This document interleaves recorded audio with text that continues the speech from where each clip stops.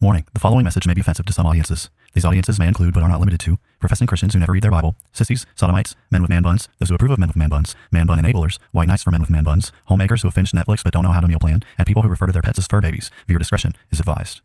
People are tired of hearing nothing but doom and despair on the radio.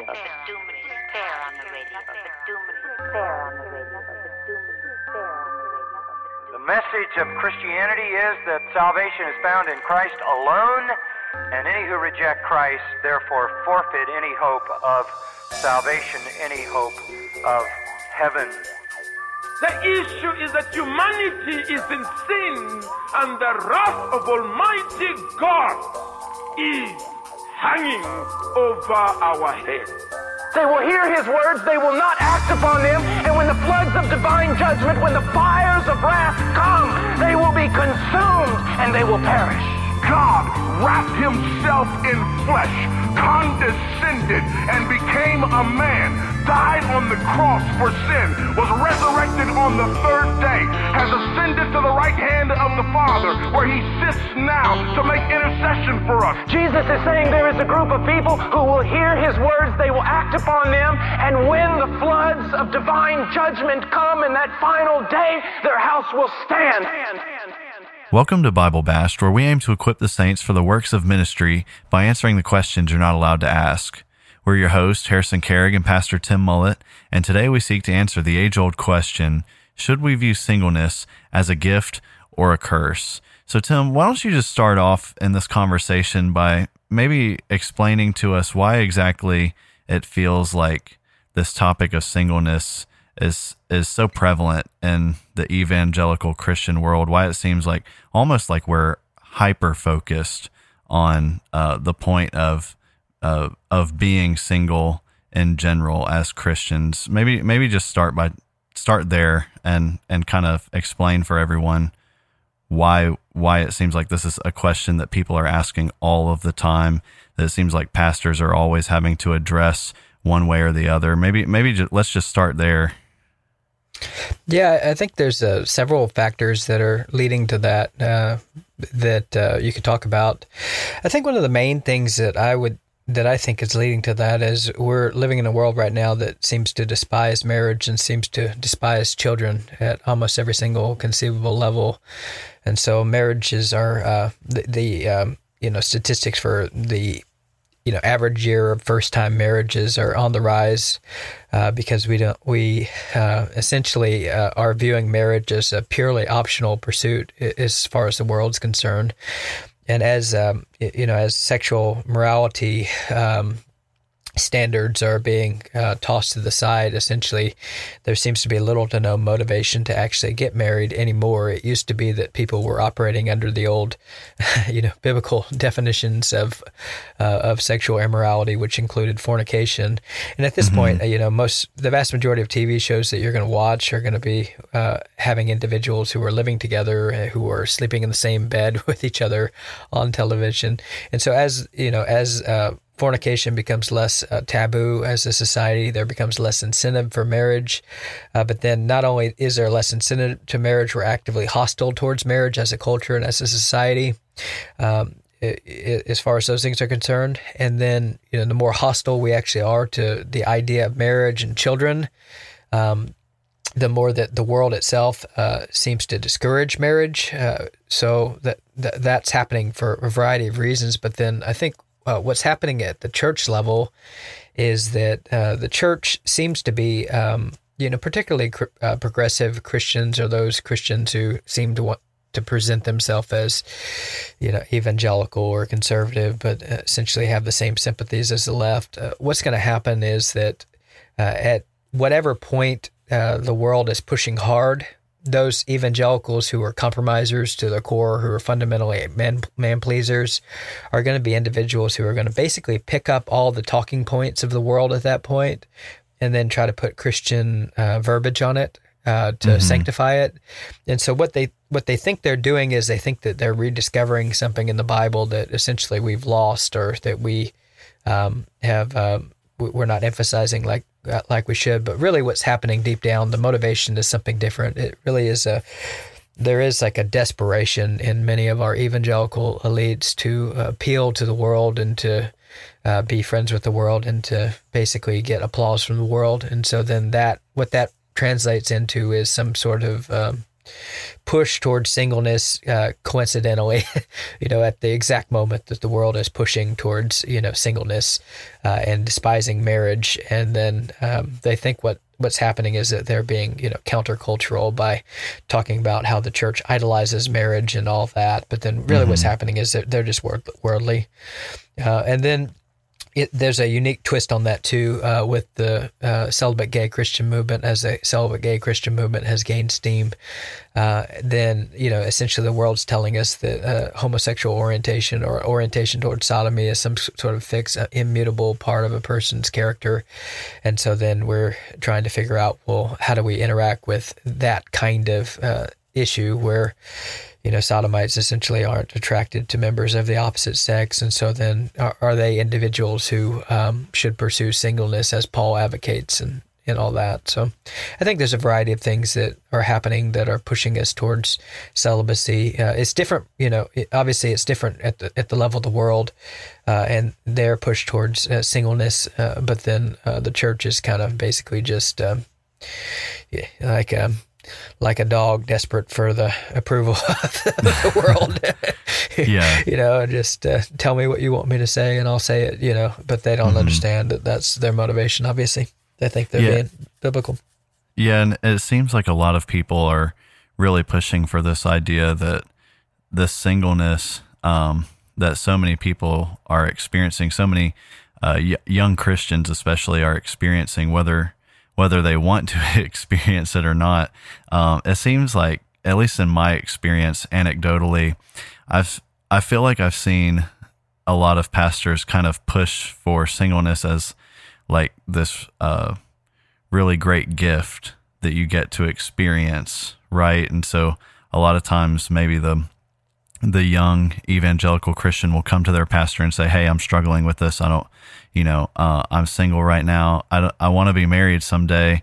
And it seems like the pastor's response a lot of times is to say, "Hey, well, actually, this is a really great thing that you're single right now. You should view this as a gift, whether it's temporal or not. You should really view this as a gift." So, Tim, why don't you maybe explain some of the thinking behind that? Why exactly is it that a lot of pastors are looking at singleness and saying, "Hey, this actually is a gift that you're getting to experience right now"? What exactly is the reasoning behind that theologically? Well, yeah, I mean, there's textual reasons for that, but then I think that there are other reasons for that as well. Okay.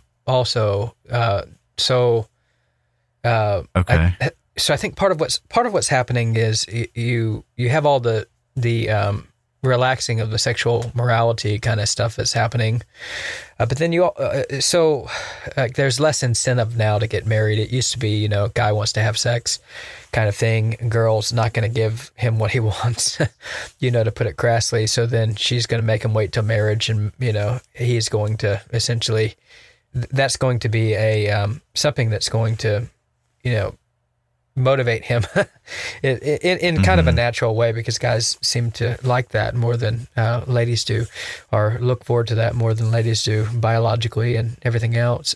But then kind of what's happening now is that there's a lot of people who are single because they're off pursuing careers and they're pursuing other things along those lines. And then, guys are, many guys are addicted to porn, and why, deal with all the work that it takes to get a woman when you can, get the things that you wanted without a woman, or most of, some kind of comparison. And so what's happened is there's a lot of people who are unwillingly single. And then, so along the lines of like, there's one kind of stream of thought essentially, which is making people view, talk about singleness because they're desperate to, adopt all the world's ideas, that are popular. So, marriage is a purely optional choice. A lot of marriages are ending in divorce and everything else. And so there's some of that that's happening, but then there's also this evangelical tendency to be sympathetic to the victim, essentially. And basically, so if you have a lot of people who are single and then they don't want to be single, then your knee-jerk impulse is to try to paint that singleness in a positive light and to try to make allowances for that kind of category, for that kind of individual. Like, well, what do you do if you're that kind of individual? And like, can't you be a Christian and be okay? And isn't there more to Christianity than that? And so a lot of the, the unique emphasis towards encouraging singleness is a reaction to the reality that there's a lot of people who are single unwillingly, and then it's an attempt to kind of be sympathetic towards them in the same way that attempt is being made, at every Mother's Day. It used to be, Mother's Day services, like you'd have the ladies who had, one kid stand up, and then you have the ladies who have two kids stand up, and then you do that until you get to 10 or something. But then one of the things that's happened now is that, like, you can't really go to a Mother's Day service if a church is going to do that kind of thing without acknowledging all the women who can't have children anymore, right? In order to be sympathetic. And so, like, instead of just like rejoicing with those who rejoice and weeping with those who weep, you have to always play to the victim, the perceived victim. Yeah. And so part of that is what is all factoring into this idea of like trying to normalize singleness, because there's a lot of people who experience it, and we don't want to act as if it's something bad, right?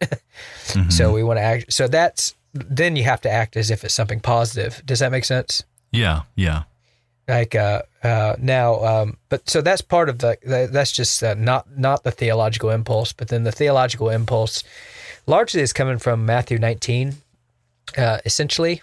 So what happens in Matthew 19 is, Jesus is basically talking to his disciples and telling them the true intent of marriage to be one man and one woman for life. And in Matthew 19:9, he says, "I say to you, whoever divorces his wife except for sexual immorality and marries another commits adultery."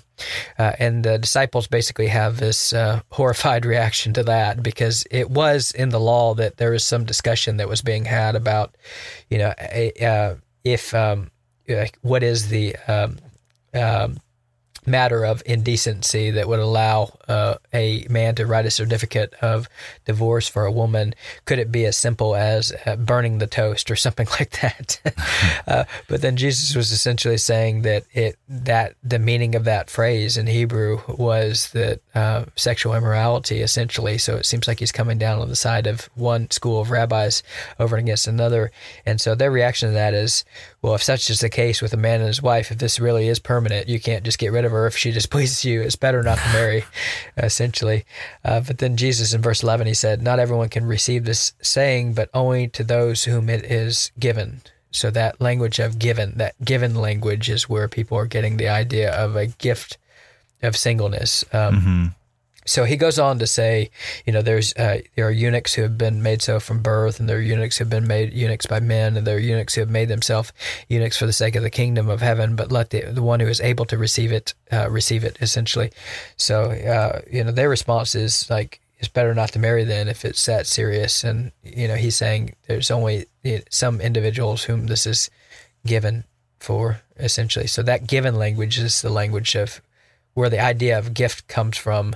But then I think the idea is a little bit different than what people think with that. Okay. So you're saying basically the people who are looking at singleness in Christians today and saying, hey, this is actually a gift that you're getting to experience right now. You're saying that the majority of that, the motivation for saying that is coming from Matthew, right? Is that the only thing there is?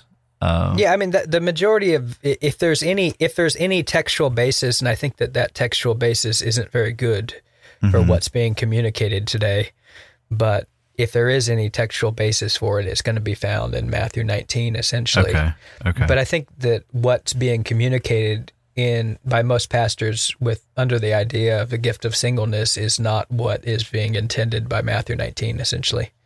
But that language of being given singleness is where the gift language comes from. Okay. Well, then I guess the question that's begging to be asked at that point is, if we go back to our title question and ask ourselves, well, okay, so that's what some people are looking at versus like what Matthew, did you say 19? 19. Yeah, Matthew 19. And you have another discussion in 1 Corinthians 7, but then that Right. 1 Corinthians 7 isn't talking, it doesn't use the gift language in the same way, but yeah. Right. So the question, Or the given I guess, language.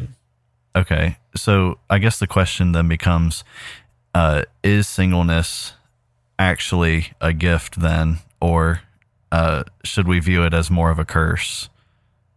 Yes. Generally speaking. You said, yeah. Is it this or that? Yes. Yeah, definitely. All right. What do you mean? You've got to explain yourself. So, I mean, the Bible opens up with essentially the command to mankind to be fruitful and multiply, fill the earth and subdue it. So that idea of being fruitful and multiply is essentially it's a corporate command given to humanity. And that corporate command is repeated in the Noahic covenant to Noah. Essentially, God blessed man and told him to bless Noah and told him to be fruitful and multiply everything else.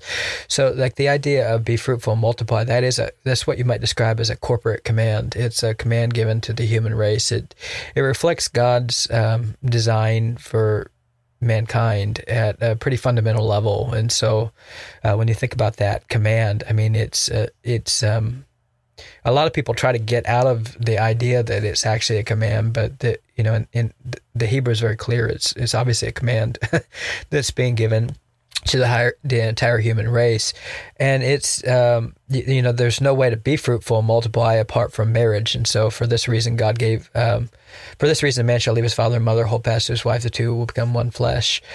So, like the idea of marriage is meant to be a uniquely procreative union, and it's meant to it reflects God's design for the human race at a pretty fundamental level. Not only is this true exegetically, it's just true biologically speaking. So we have bodily cycles that remind us every if you're a man, multiple times a day, all day long, you have a cycle, you have a cycle that is telling you that you were made to reproduce, essentially.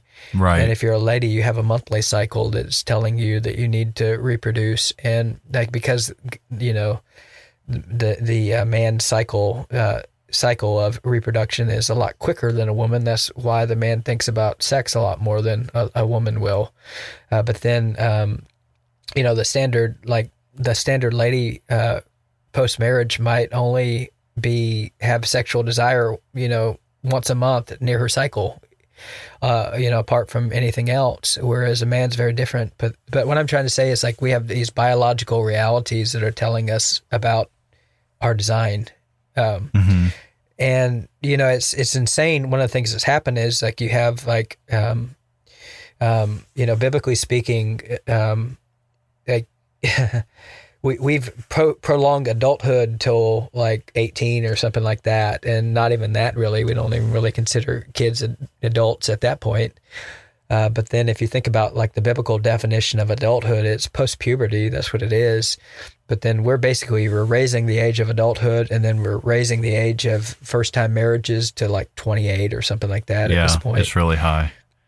And so, but think about that. I mean, how many years past puberty is that to where you have a body telling you to do something that you're supposed to ignore for years and years and years because you're supposedly, so immature because you're addicted to entertainment or whatever else. So, like, the thing is, God gives a corporate command to humanity, basically telling him to be fruitful and multiply, and then he's designed them in such a way that their body is telling them if you're a guy, every day, multiple times a day, all day long, telling you you're designed to reproduce.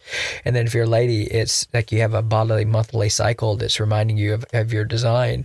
And so, like, if you just use your brain and you think about it, like, logically, like, God's design for the human race, like for 99% of the human race, is that we get married and have a family and start a family. Like, that's just, like, that's what your biology is telling you every day on a regular basis.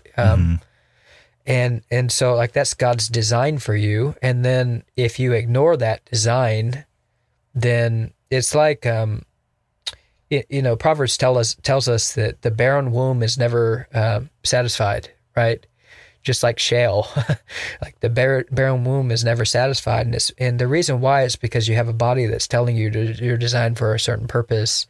And it's like demoralizing to know that you're designed for a certain purpose and not be able to do what you're designed to do. It's like being a hammer and not having a nail to hit, It's like you're sitting there on the shelf collecting dust. And ladies who are unable to get married and want to get married, they will tell you, like, their eggs are just drying up, like they don't know what to do, like they're losing all their eggs. Yeah. I mean, but it's sad. I mean, it's sad to think about, I mean, but it's the same thing with like men,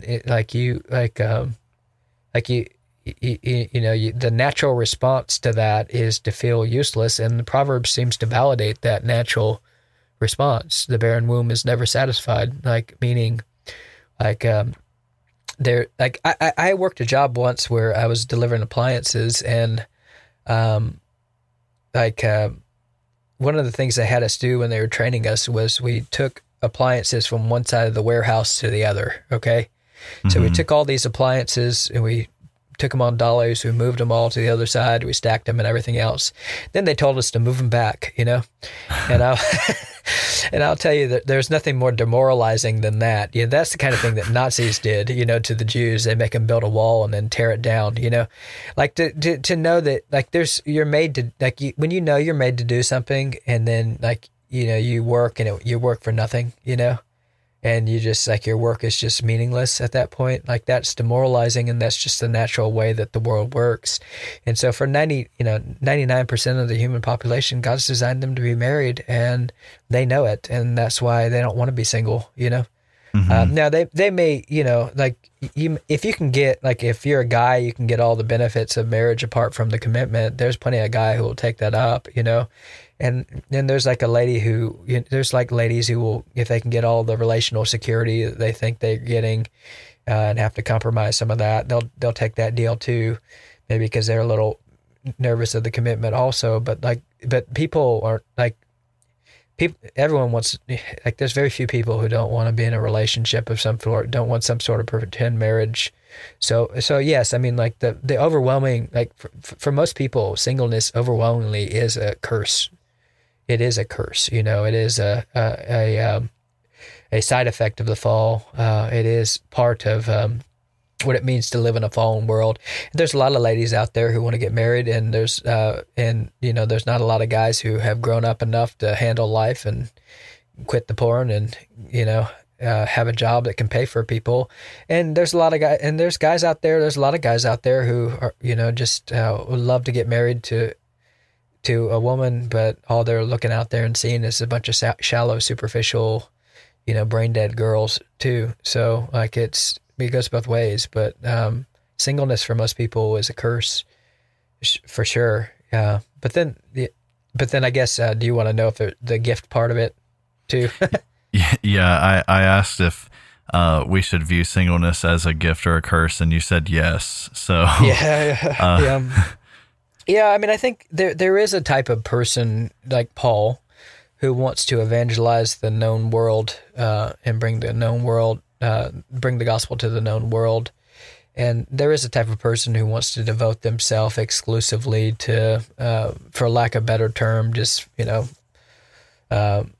full-time ministry, if you want to put it that way. But there's the kind of person who wants to devote themselves to the things of the Lord and needs to be freed up to do it. And so Paul says, the married man is divided among his concerns. He has a desire to care for his wife and a desire to, serve the Lord. And so it might be better to be single if you're gonna try to devote yourself to the kind of things that Paul has devoted himself to. And then when you're thinking about what's happening in 1 Corinthians 7, Paul talks about, due to the present distress, it might be better that some of you may not marry, because if you do, you're going to have trouble.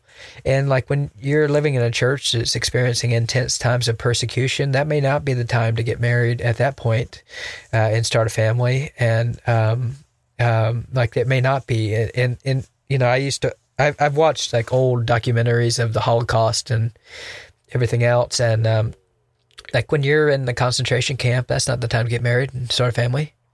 Everyone knows that's not like when you're in that kind of persecution, that's not the time. And that's the kind of thing that was happening in 1 Corinthians. But then if you watch those old Holocaust videos, one of the things that happens is that right when the war was over, what did they all do? They got married. They did. And, these skinny, like emaciated people, look like skeletons. Mm-hmm. All of a sudden they have a smile on their face and they're getting married. And like, it's the first thing they did, when the present distress was over, is what they did. And so, yes, I mean, like, singleness can be a gift and a blessing for the type of person who isn't weighed down by, overwhelming sexual desire, and who is able to have self-control, and who sees himself as a person that is uniquely on a mission. If you're Paul, you don't want to get married because, I mean, man, you're getting beaten with rods and persecuted and stoned multiple times and shipwrecked. And like, why would you want to bring a woman along on that and have to worry about protecting her, Right. So there are scenarios where singleness can be a gift to a kind of person with a very unique kind of calling in life. But for the vast majority of people, it's a curse, for sure. Okay. So, and no amount of telling them it's a blessing is going to help them, or a gift. It doesn't feel like a gift, Yeah, for most people, I know. I mean, I myself was that person at one point. When I was young and just desperate to find the person that I wanted to be married to. I had plenty of people who would tell me, hey, this is a wonderful thing that you're getting to experience being single, right? And it felt anything but that every time. It never felt like what they were saying. And now I don't know if part of that was because, I don't know that I was necessarily looking for the right things in terms of what would honor God at the time. I don't necessarily think I was, but then even looking back on it now, I don't know that I would have been very much encouraged by people constantly telling me, hey, this is a gift, really, really enjoy this being single right now, even desiring the things that I do now, so. Yeah, I think there's a way to talk about singleness being, I mean, there's a way to talk about these things. And so whatever God gives you providentially is for your good, ultimately. Right. But then God gives you trials, and he gives you, blessings. Okay. Now, there's a sense in which trials can be blessings if, like, your goal is to honor the Lord and be sanctified. Sure. Right. And so even a difficult providence can be a blessing to you. So, but then you don't have to, like, mix categories in such a way as to, like, if God were to kill one of my kids, like if one of my kids were to got run over by a car or something like that, like the Bible says, count it all joy when you fall into various trials, for the testing of your faith is going to produce steadfastness, and let the steadfastness have its full effect, that you may be perfect and complete, lacking in nothing. So if one of my kids got ran over by a car, like, I should count it all joy, but that doesn't mean I have to pretend it's not a trial, right? Right. That's definitely a trial. It's a trial, like, and God has something redemptive planned for it, and he's going to use that to make me more like him. No one would say, hey, this is a gift right now. Right. Well, yeah, I mean, it's like, it's, in one sense it's a gift, in another sense it's not. It's like, right. Yes, it's a trial that God's put in my life to help purify who I am and make me more like him. And I can't resist the work he's trying to do in that. But at the same time, it's a trial. That's what it is. And singleness, for, like, if you're just a normal human being who, like, if you're a woman and you have a monthly cycle of eggs that are being discarded every month, that this is a trial. That you were made to do something that you're unable to do. If you're a man every day struggling with unmet sexual desires, you're made for something and you're unable to do what God designed you to do. It's like a car just sitting there, in the driveway, not doing anything. It's like, it feels like a waste, And so, yes, it's a trial. Like, it's a trial. Now, does God have good plan for it? Yes, but we should not pretend it's not a trial. It's obviously a trial. Now, like, God has good purposes in that. And, like, you don't have to feel as if, like you can honor God as a single person, just like you can honor him as a married person. But you should be praying in those moments, like, for an opportunity to honor him through marriage also, right? Unless you have some unique calling on your life to, spread the gospel to unreached people groups or something like that. The vast majority of people, this is like, they know that this is a trial, and you don't help them by telling them it's a gift. They just get frustrated with you because it's just like how can this be just, how could, this is not the way God designed the world to be, right? So why would he give me a command and then tell me, and then he gives me a command, and then he's designed me in such a way that I want to do it, and then I don't have an opportunity? That shouldn't feel like just an unmitigated blessing or something like that. So it's definitely complicated for sure. Do you think a lot of times the advice or the counsel that is given, I guess, and just in terms of what I've experienced myself, and I've had friends experience this as well, the advice that, hey, basically, whenever someone is struggling with this idea of being single, a lot of times the first reaction from their peers and certain people that they're coming to for counsel is this reaction of like, hey, you're kind of it seems like you're making an idol out of this, out of wanting to, be married. It seems like you're making an idol out of this. You really just need to be satisfied in the Lord. Do you think that that's like just a totally unfair thing to say? Do you think that there's maybe room to say that, but then it's not the most helpful thing, or do you think it's something that really shouldn't be said at all? How should someone view that sort of response when you're trying to seek counsel for singleness and dealing with singleness? Yeah, there's a sense in which there are people who make marriage an idol, but then I think a lot of what's happening in the moment is maybe a little bit different than all that. And so the only way I know how to answer that is to try to think about different types of scenarios. So I think the standard person who is unwillingly single and experience, like what's happening on the ground is that the standard person who's unwillingly single, they can't seem to stop wanting to get married, and then they're being told by people that this desire to have a spouse, or the sadness that comes from that unfulfilled desire, they're identifying that sadness in of itself as being fundamentally a sign of a lack of contentment or something like that. And then that lack of contentment is then evidence that they are making marriage an idol, essentially. But then the problem is the Bible says the barren womb is never satisfied, and Hannah, so I'm using that as an example for singleness as well, because like the idea of the barren womb being never satisfied, well, you can be barren because you're married and unable to have children, or you can be barren because you're unable to get married, right?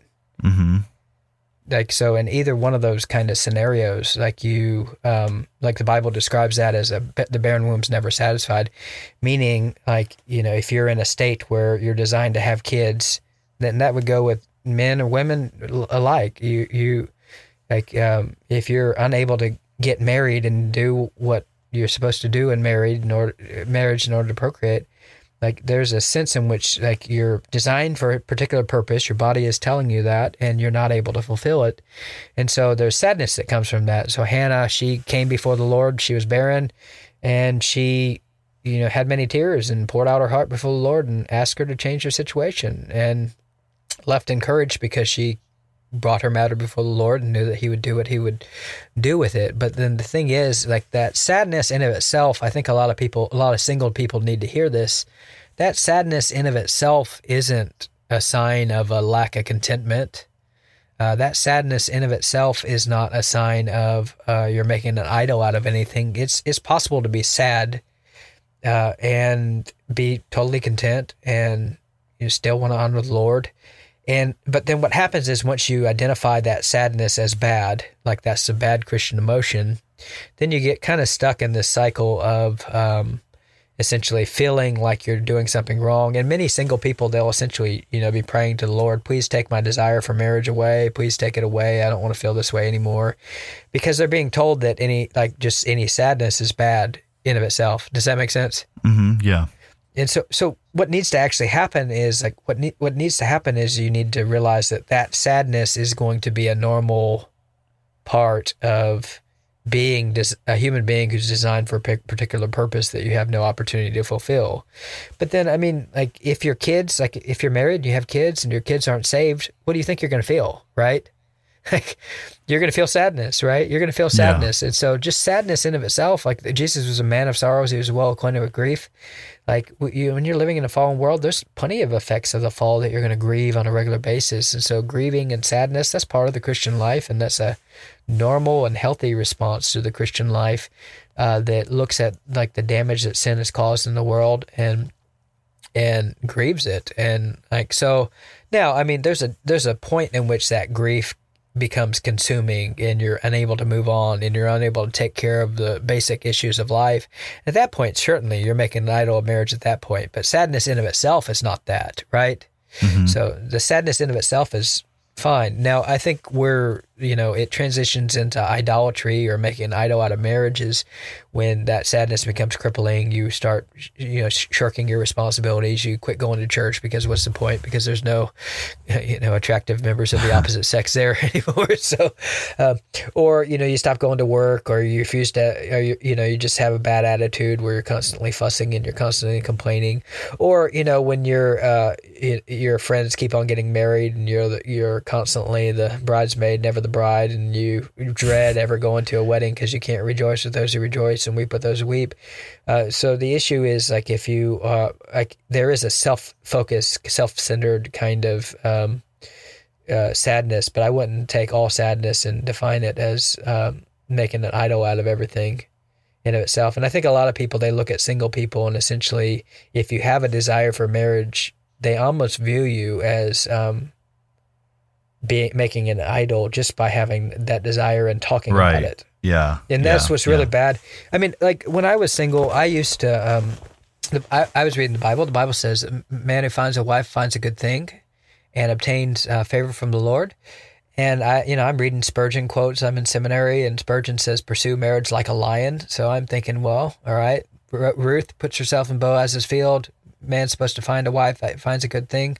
So what I think that means is that I should be enlisting help here. I don't know any single girls. And so basically what I did was I went around and I asked all my family members, hey, anyone that's single that you think I'd like, that's godly, that, is somewhat cute. It doesn't have to be. But I would ask around, I'm setting the bar as somewhat cute. Somewhat cute.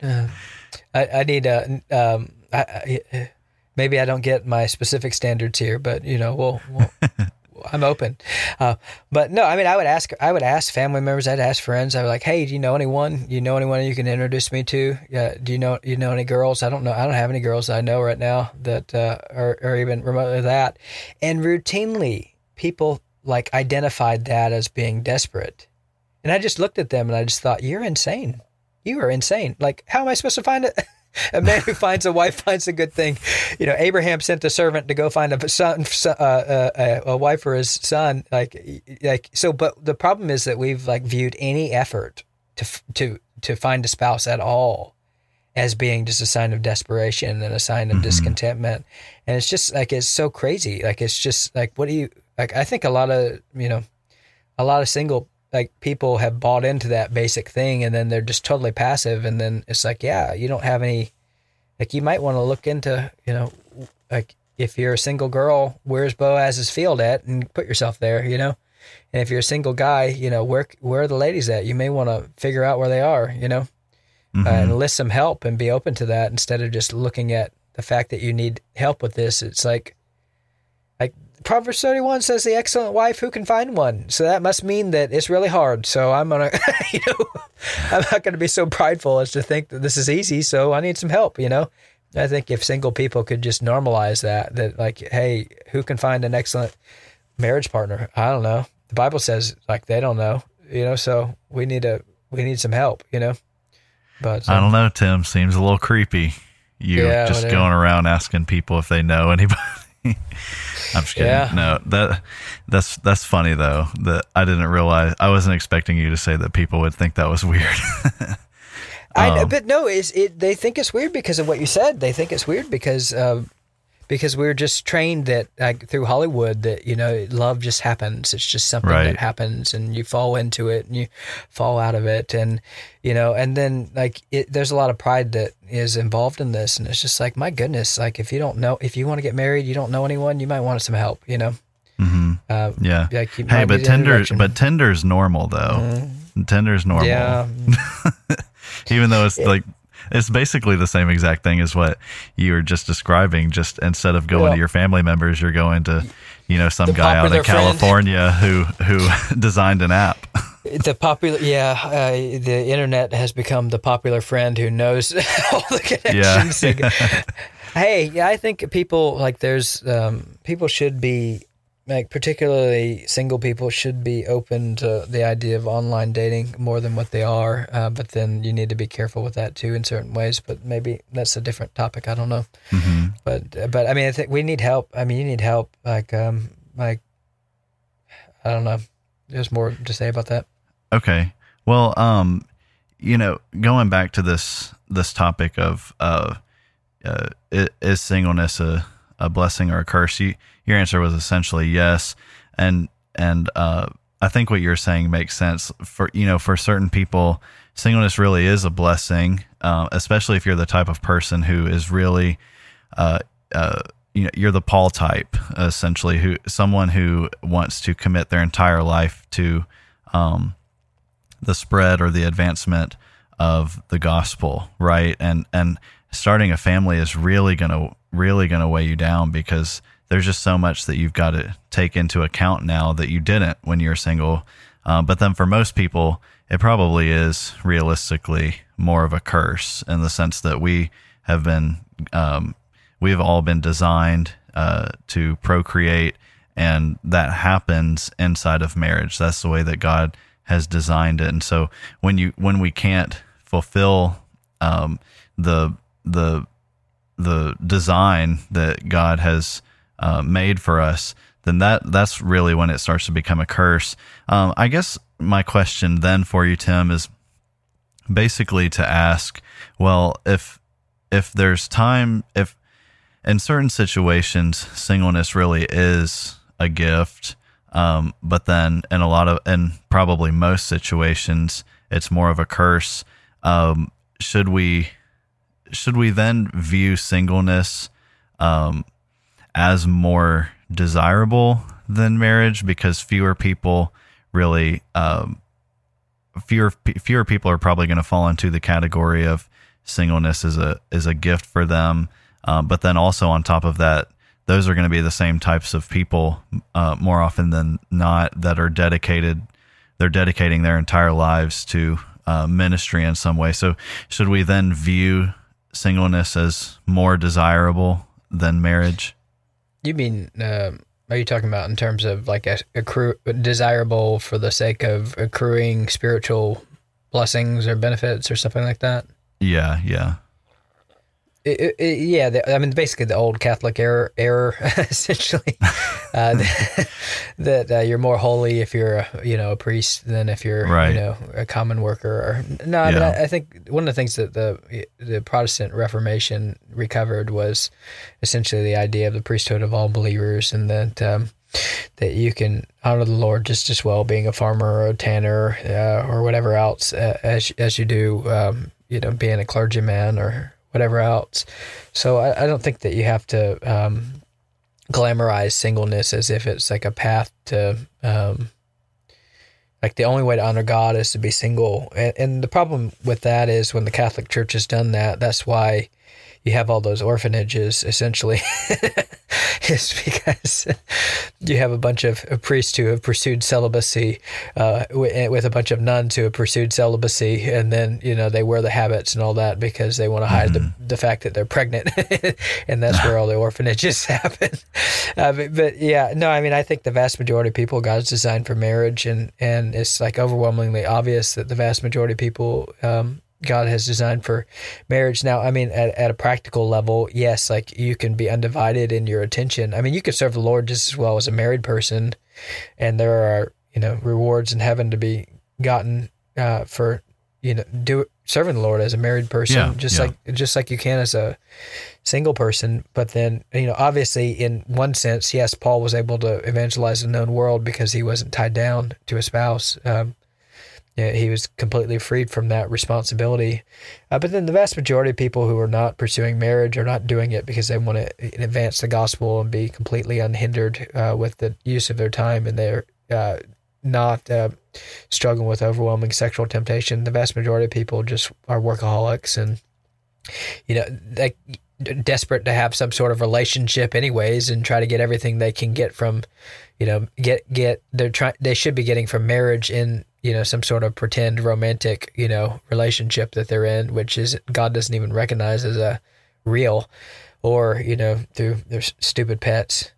But well, we've already done that episode. We've done that one. No, but I mean, most people know that they're designed for companionship. They know that.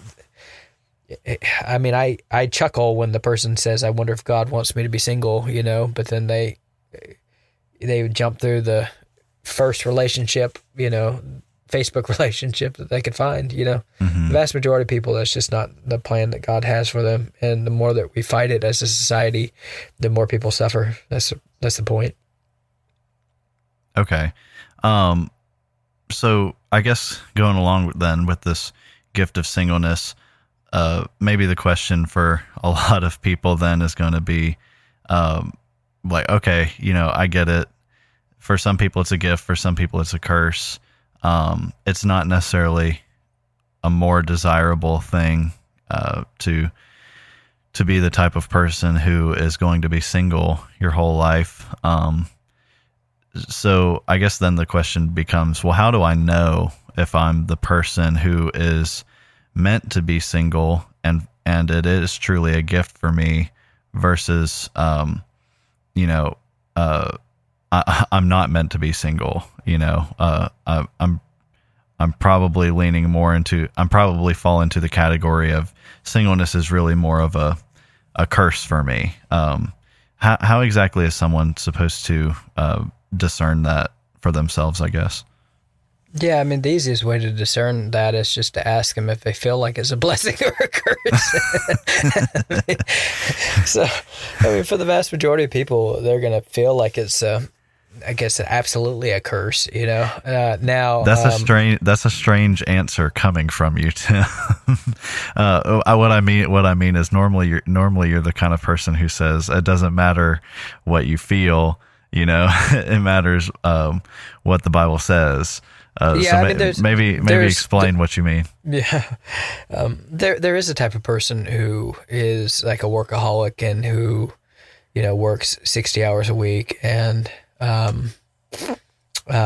60, 70 hours a week trying to build a company or CEO of some kind of corporation, and who sleeps around, whenever he wants and has no commitments and no constraints. And that person might think, yeah, it's wonderful to be single because I can, basically fornicate with as many people as I want.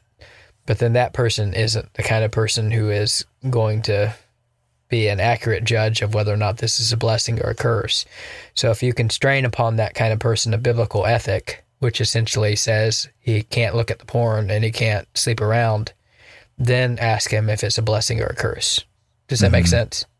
Yeah. So like, is it at that point, if you're not like, so there's a lot of people who are getting all the benefits, the vast majority of the benefits of a marriage apart from the covenant. But if you take away those benefits, then you ask them, is it a blessing or a curse? They'll tell you. Does that make sense? Mm-hmm. So yes, they're not to be trusted in some simplistic way, but I'm just trying to say if you return to an older state of affairs where there was a biblical sexual morality that people followed, then you would have a better indicator at that point. But I mean, the gift of singleness is not like it's for individuals who want to spend all of their time advancing God's kingdom in a very direct way. The vast majority, and that kind of person is going to be the kind of person who is so busy with kingdom work that they're not sitting there burning with sexual desire. But for the vast majority of people who are burning with sexual desire, or just desire intimate, close companionship with members of the opposite sex, and are unable to, who are not taking matters into their own hands, and as far as those things are concerned, they're going to feel like it's a curse, and they know. So, does that make sense? Yeah. Basically, hey, if you can take away all of the benefits that you're probably getting from people of the opposite sex in whatever way, whether it's actual intercourse, or it's the emotional, or take away the pets, take away the fur babies, take away those things, where you're getting all of the benefits of marriage without any of the actual responsibility of marriage. And a person's going to find out pretty quick if they have the gift of singleness or not, right? Yeah. So, but what's happened is essentially we're living in a society right now that we're trying to get all the benefits of marriage apart from the covenant. And so then what that happens is that we basically are we're getting most of what we can get out of marriage in other ways, so then we don't see our need for it. But then the kind of person who really feels like it's a trial is the kind of person who is doing the best they can to not do that kind of thing. And so for that kind of person, it's obviously a trial to them. Does that make sense? Yeah. And they know it's a trial. They know it's a trial, and no amount of you telling them it's not a trial is going to help them. They know it's a trial. Right. So, yeah. Because yep. No, go ahead. What were you going to say? I mean, they just know. They know it's a trial. They know it is because God's designed it. God's designed them to get married. He's commanded the human race to get married, pursue marriage and family. They're not doing it. What do you think is going to happen? They're going to feel like something's missing. They're going to feel incomplete. They're going to feel like they're not living up to the design God had for them, and we need to quit pretending like there's not something remarkably wrong there. Does that make sense? Okay. Now we have this category for the person who is single and has the gift of singleness, right? But earlier you mentioned that there are certainly people who are single, and they're not single because they have the gift of singleness. Really, they're single and unwillingly so, right? So, and I remember, all through high school, I knew plenty of people that were like this. Hey, I don't want to be single, but I am, and I just feel like I can't find anyone who's suitable for whatever reason, or the people who are suitable, they're not interested in me for whatever reason, and so they're single, but then they don't want to be single at all. What exactly is that person supposed to do? We know marriage is a good thing. People should pursue marriage like a lion. There's another category of people who are single and they're meant to be single. They just don't have necessarily all of the sexual desires and whatnot. They want to advance the kingdom in a way that most people can't. But then there's that third category of people who are single and unwillingly so.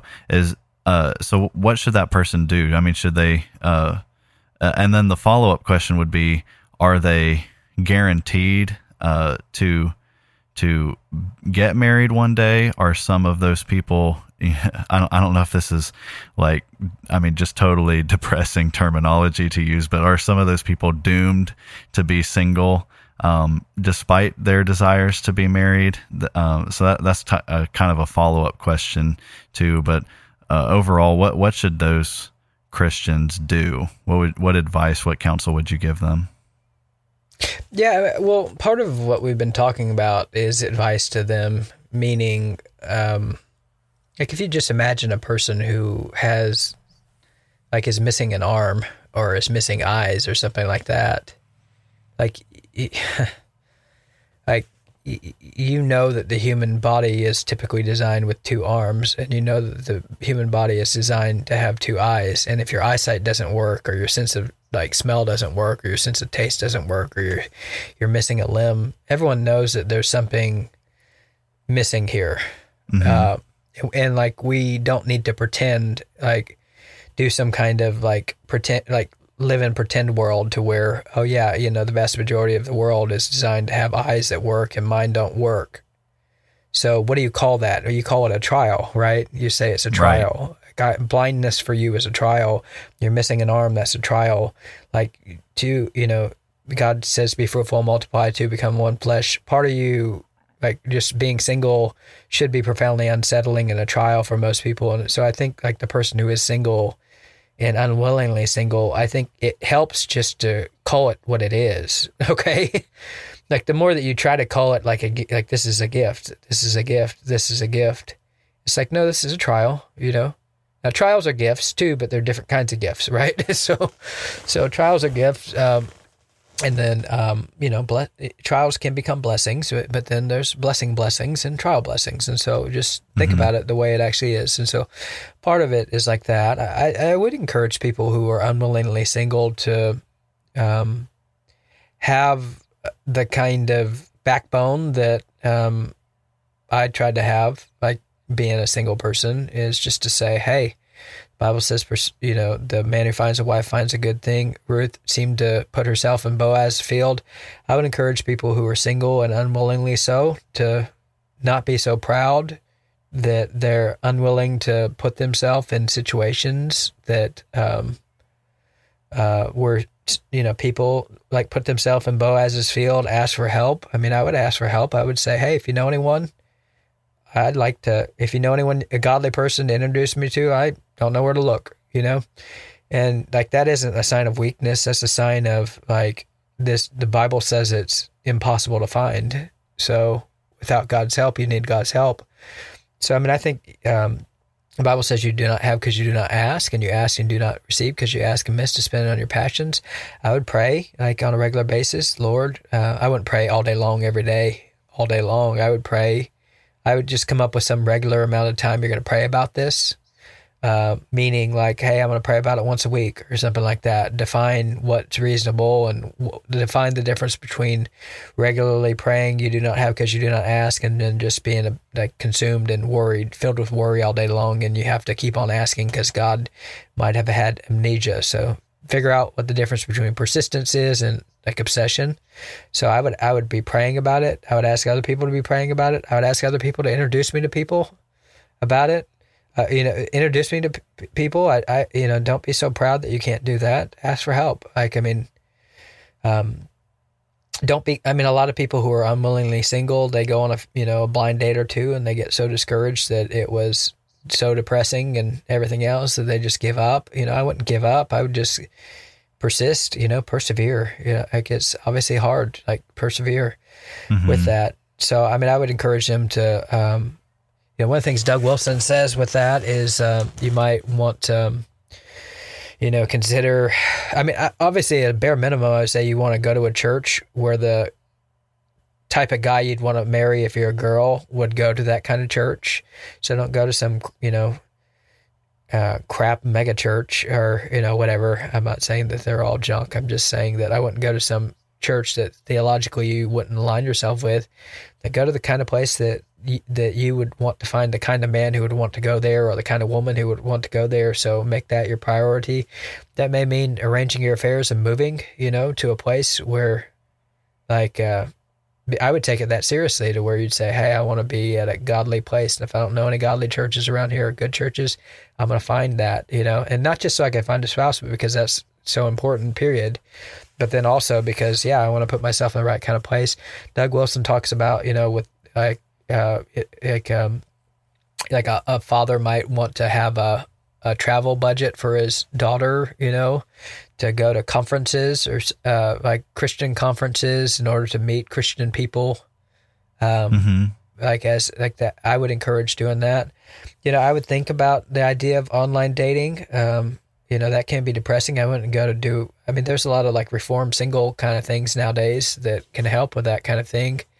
So, and like there's some cautions I would do with online dating for sure, but I wouldn't categorically dismiss it as an option as well. I think it's very hard to know people from a distance without putting yourself in their life in an intentional way. And so there's some safeguards I think you can do to do it well. But I would be open to that idea and enlist help with people to do that too. Like but so those are just some things. But the follow up to that was I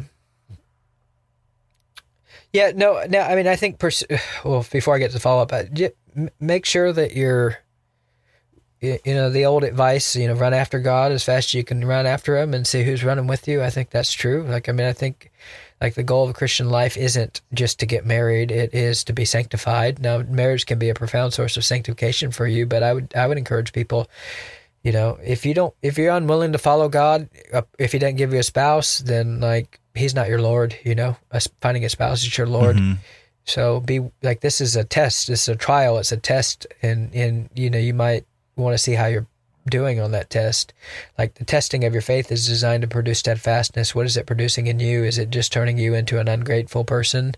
Is it turning you into an uncommitted person, an unfaithful person? Are you just letting yourself go mentally, physically, spiritually because you didn't get what you want? Well, you get married, you're going to bring all that into marriage. So be the kind of person God calls you to be. Determine in your heart that you'll follow him no matter what he does. Though he slay me, yet will you trust him. But then you had a follow up with that too that I've lost now, that I've rambled.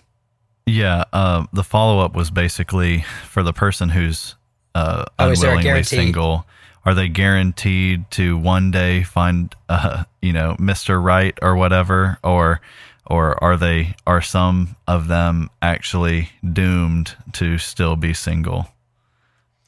Yeah, I think with any trials in the world, when sin enters into the world and sin takes pervasive hold on a society, there are consequences to that. And so if you think about like issues of war and famine and pestilence, there's been different times throughout the history of our nation and other nations where a significant portion of the young men went off to war and died, and that meant that there was a lack of proportion of finding spouses at that point. The ratios are off at that point. The ratios are off at that point. And so what do? Go to the polygamous route or what? No, that's a joke. But the point though is just to say that sin can take hold of a society, and the consequence of that is that many people are faced with this particular unique trial. And so there's no guarantees, obviously, but I would say you do the kind of, like, if you want to be faithful in little, God typically, as a generality, will give you much to be faithful over. So determine to be faithful over little so that maybe he'll bless you with more. If you're not even faithful with yourself, why do you think he's going to give you more? Right? Mm-hmm. So, but that isn't to say that everyone who's single is not being faithful with what they've been given. It might be that they are faithful with what they're given. They're looking around, they don't see faithfulness too, right? So you just remember the example of the patriarchs. Abraham died in faith, not receiving all the promises. And so there's, part of following the Lord might mean that there are some blessings that you have to wait. You may never receive in this life, and you might get the better picture of it later. But you determined to live as Christ and to die as gain. So there's no guarantee, there's no promise. But generally speaking,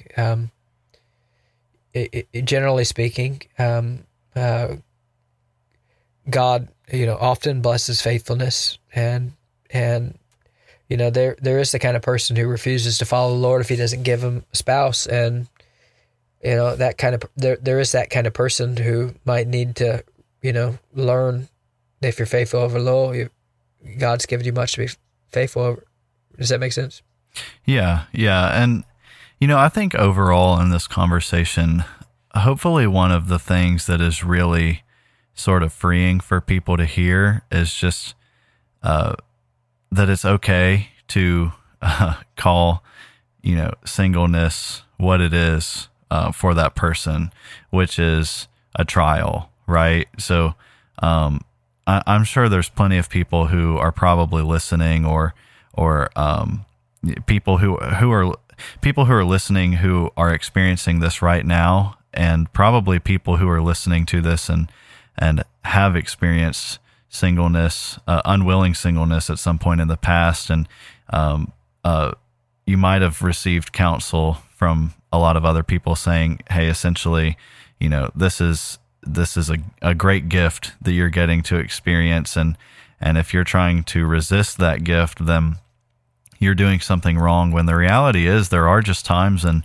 the Christian life where God allows trials, and like Tim said, there's a specific reason that God is allowing those trials to happen, primarily being the producing of steadfastness in your faith, so that you will be made perfect and complete, not lacking in anything. And so hopefully for people listening, that's a freeing thing to hear, that singleness for a lot of people is a trial that you go through for a while, and it's okay to call that a trial.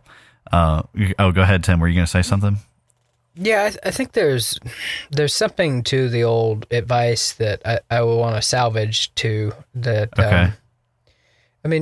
Singleness, is a trial of its own, but then a hard marriage can be a trial, right, in a different kind of way. And so yeah.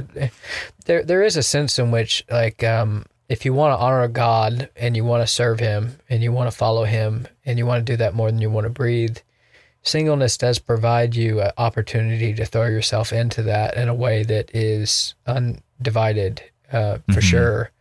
And so there's a sense in which, if you just devote yourself to following God and advancing His kingdom, like for some people, marriage might, honestly be a hindrance for them following the Lord, because they get married and they thought the person was a certain way, but that person is just constantly trying to pull them away from serving the Lord. And so there is like a sense in which, hey, as a single person, you're never more free to follow God than you are right now, and you should take advantage of it for sure. But at the same time, there's I would say that a lot of people in that kind of scenario, they're not really doing a whole lot with their life of substance. And then what they find is they have a lot of free time on their hands where they're just sitting around thinking, and they don't have a lot of godly work to be doing. And then it feels like singleness is amplified, for them in a destructive sort of way. And I would say, well, throw yourself into a godly work. Don't just sit around in your house by yourself and stare at walls and mope, right? Yeah. Find something to do, take it. Take this opportunity to serve the Lord as much as you can. Like when I was single, I read the Bible way more than I ever did,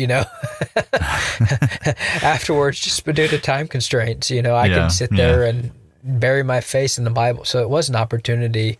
There is a sense in which it's a blessing, sure. But so I don't want to overact, but then at the same time, it's just like, it also is it is like having an arm amputated in another way, and let's not pretend it's not.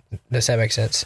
Yeah, I mean, definitely, when you're in a situation that's outside of your control, we should still be taking advantage of it as much as we can in terms of trying to honor the Lord. And even though singleness is a curse for a lot of people, it's a trial to face. That doesn't necessarily mean you try to escape the trial by the first pretend it doesn't pretend it's not there or whatever. Or right. And so it's definitely not like just because this trial is happening means that you escape it the first opportunity you get, whether it's a wise choice to make, in that certain situation or not. There's certainly wisdom that still needs to be applied in that kind of scenario, but hopefully overall it is freeing for people listening to just be able to say, hey, look, God allows trials to happen. And maybe this is just a trial that God's allowing to happen to you, and maybe one day He'll remove the trial from you, or maybe He won't. But the hope there is to know that God is not doing it for no reason. He's doing it for He allows trials to happen for our own sanctification, and so we should rejoice knowing that we have that kind of promise, and really seek to honor the Lord as well as we can, despite our circumstances. So hopefully this has been a helpful conversation for you guys. And I would say, when it comes to this kind of thing, singleness, if you're the kind of person who is going through this right now, who feels like you're facing this trial and you really don't know what to do in your specific situation, then we would ask you, just reach out and email us at BibleBashPodcast@gmail.com, and we can try and set up a session where we can counsel you through your specific scenario and hopefully try to help you figure out how to navigate the circumstance you're in right now. And if you're the person listening who knows someone who's dealing with this type of thing, definitely share this episode with them as a resource, and let them know they can reach out to us as well, because we definitely want people going through this to be equipped really to honor the Lord and bring Him glory, and not be unnecessarily frustrated because they don't understand why this is happening, and perhaps they're getting some unhelpful advice from peers or whatever. So we want to thank you guys again for listening to this episode. We thank you guys for all the support, and we look forward to seeing you guys again on the next episode. This has been another episode of Bible Bashed. We hope you have been encouraged and blessed through our discussion. We thank you for all your support and ask you to continue to like and subscribe to Bible Bashed and share our podcast with your friends and on social media. Please reach out to us with your questions, pushback, and potential topics for us to discuss in future episodes at BibleBashedPodcast@gmail.com, and consider supporting us through Patreon. If you would like to be Bible Bashed personally, then please know that we also offer free biblical counseling, which you can take advantage of by emailing us. Now, go boldly and obey the truth in the midst of a biblically illiterate world who will be perpetually offended by your every move.